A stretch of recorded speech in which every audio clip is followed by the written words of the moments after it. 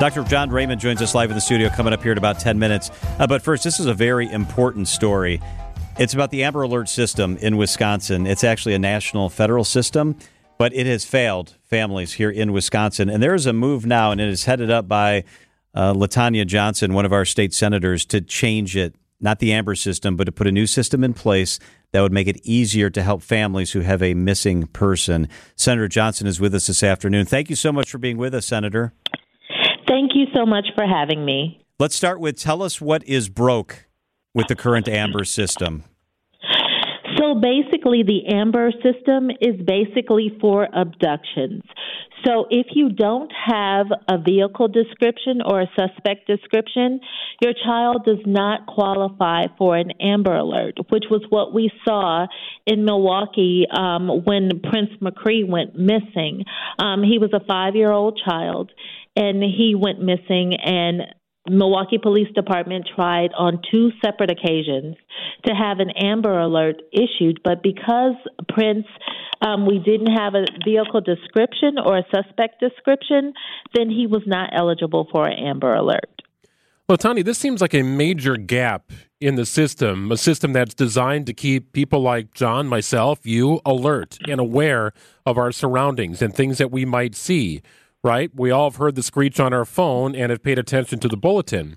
This seems like a big hole in the operation. It is, because not only did we see it in Milwaukee with Prince, but we saw it around Chippewa Falls with Lily Peters. That was another child where they tried to get an Amber Alert issued, and they weren't able to because they didn't have any information regarding Lily's abduction. Because the majority of kids that come up missing, unless their abduction is witnessed, then you have absolutely no idea how that child came up missing, whether it's they accidentally wandered away from home, or they were led away from home or from wherever they were by a stranger. And so that's something that we realized needed to be addressed, because there are a whole slew of children out there that, won't qualify for an Amber Alert. I believe since 2003, there had only been 54 times that our state has seen an Amber Alert from 2003 to 2023. And that shows just how significant it is for a need for something else to help to complement the Amber Alert. That is stunning. That's really stunning when you think only 54 times in 20 years. Amber Alerts work because the ping is sent directly to your phone. We all get that. It reaches a lot more people. If police issue a critical missing alert, that doesn't have all of that automatic function that grabs all of our attention. Is that right? Correct. And not to mention, in each county, it's different. So in Milwaukee, we have something called critical missing, and it uses our broadcast system. So it's advertised on the radios, on our airwaves. But if someone isn't in front of a radio, or if they're not in front of a television, they're going to miss that information. We had individuals on our own block. I live 5 houses away from Prince McCree. There were individuals on our own block who went to bed that night that didn't even know that he was missing, that woke up that morning to find out that he was dead. And so that shows just how detrimental this bill is. This bill would basically unify the standards and the resources to meet the same qualifications throughout the entire state. So all of the kids, no matter where they are, would be eligible for basically a Prince Alert if the police deems that it's necessary. Now, the Department of Justice will still have the final decision, because we want to make sure that the children who we are sending alerts out for actually are missing.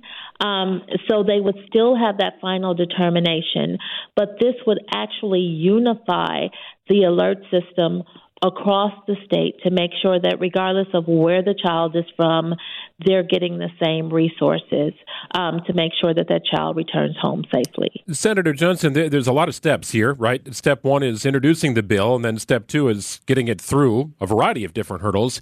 What's a reasonable time frame if this were to get passed through for it to be up and running? So right now we are up against the clock. The bill closed at noon today, and so now we are rushing to get the bill assigned to a committee so we can have a hearing in both the Assembly and in the Senate. We then have to get the bill to the floor in both the Senate and the Assembly. Once it gets to the floor, if it's voted and approved on the floor, then it has to go to the governor's office for signage. And once it's signed into law, then it'll be up to the Department of Justice for its implementation. We're trying to make sure that we get it enacted this year because we know summer is coming. Kids are going to be out of school, and so we want to make sure that we have every precaution available to make sure that our most vulnerable, if this tool is needed, that their families will have the resources to get their kids home. Wisconsin State Senator LaTanya Johnson, thank you so much for being with us. Thank you for your work on behalf of our families. Thank you.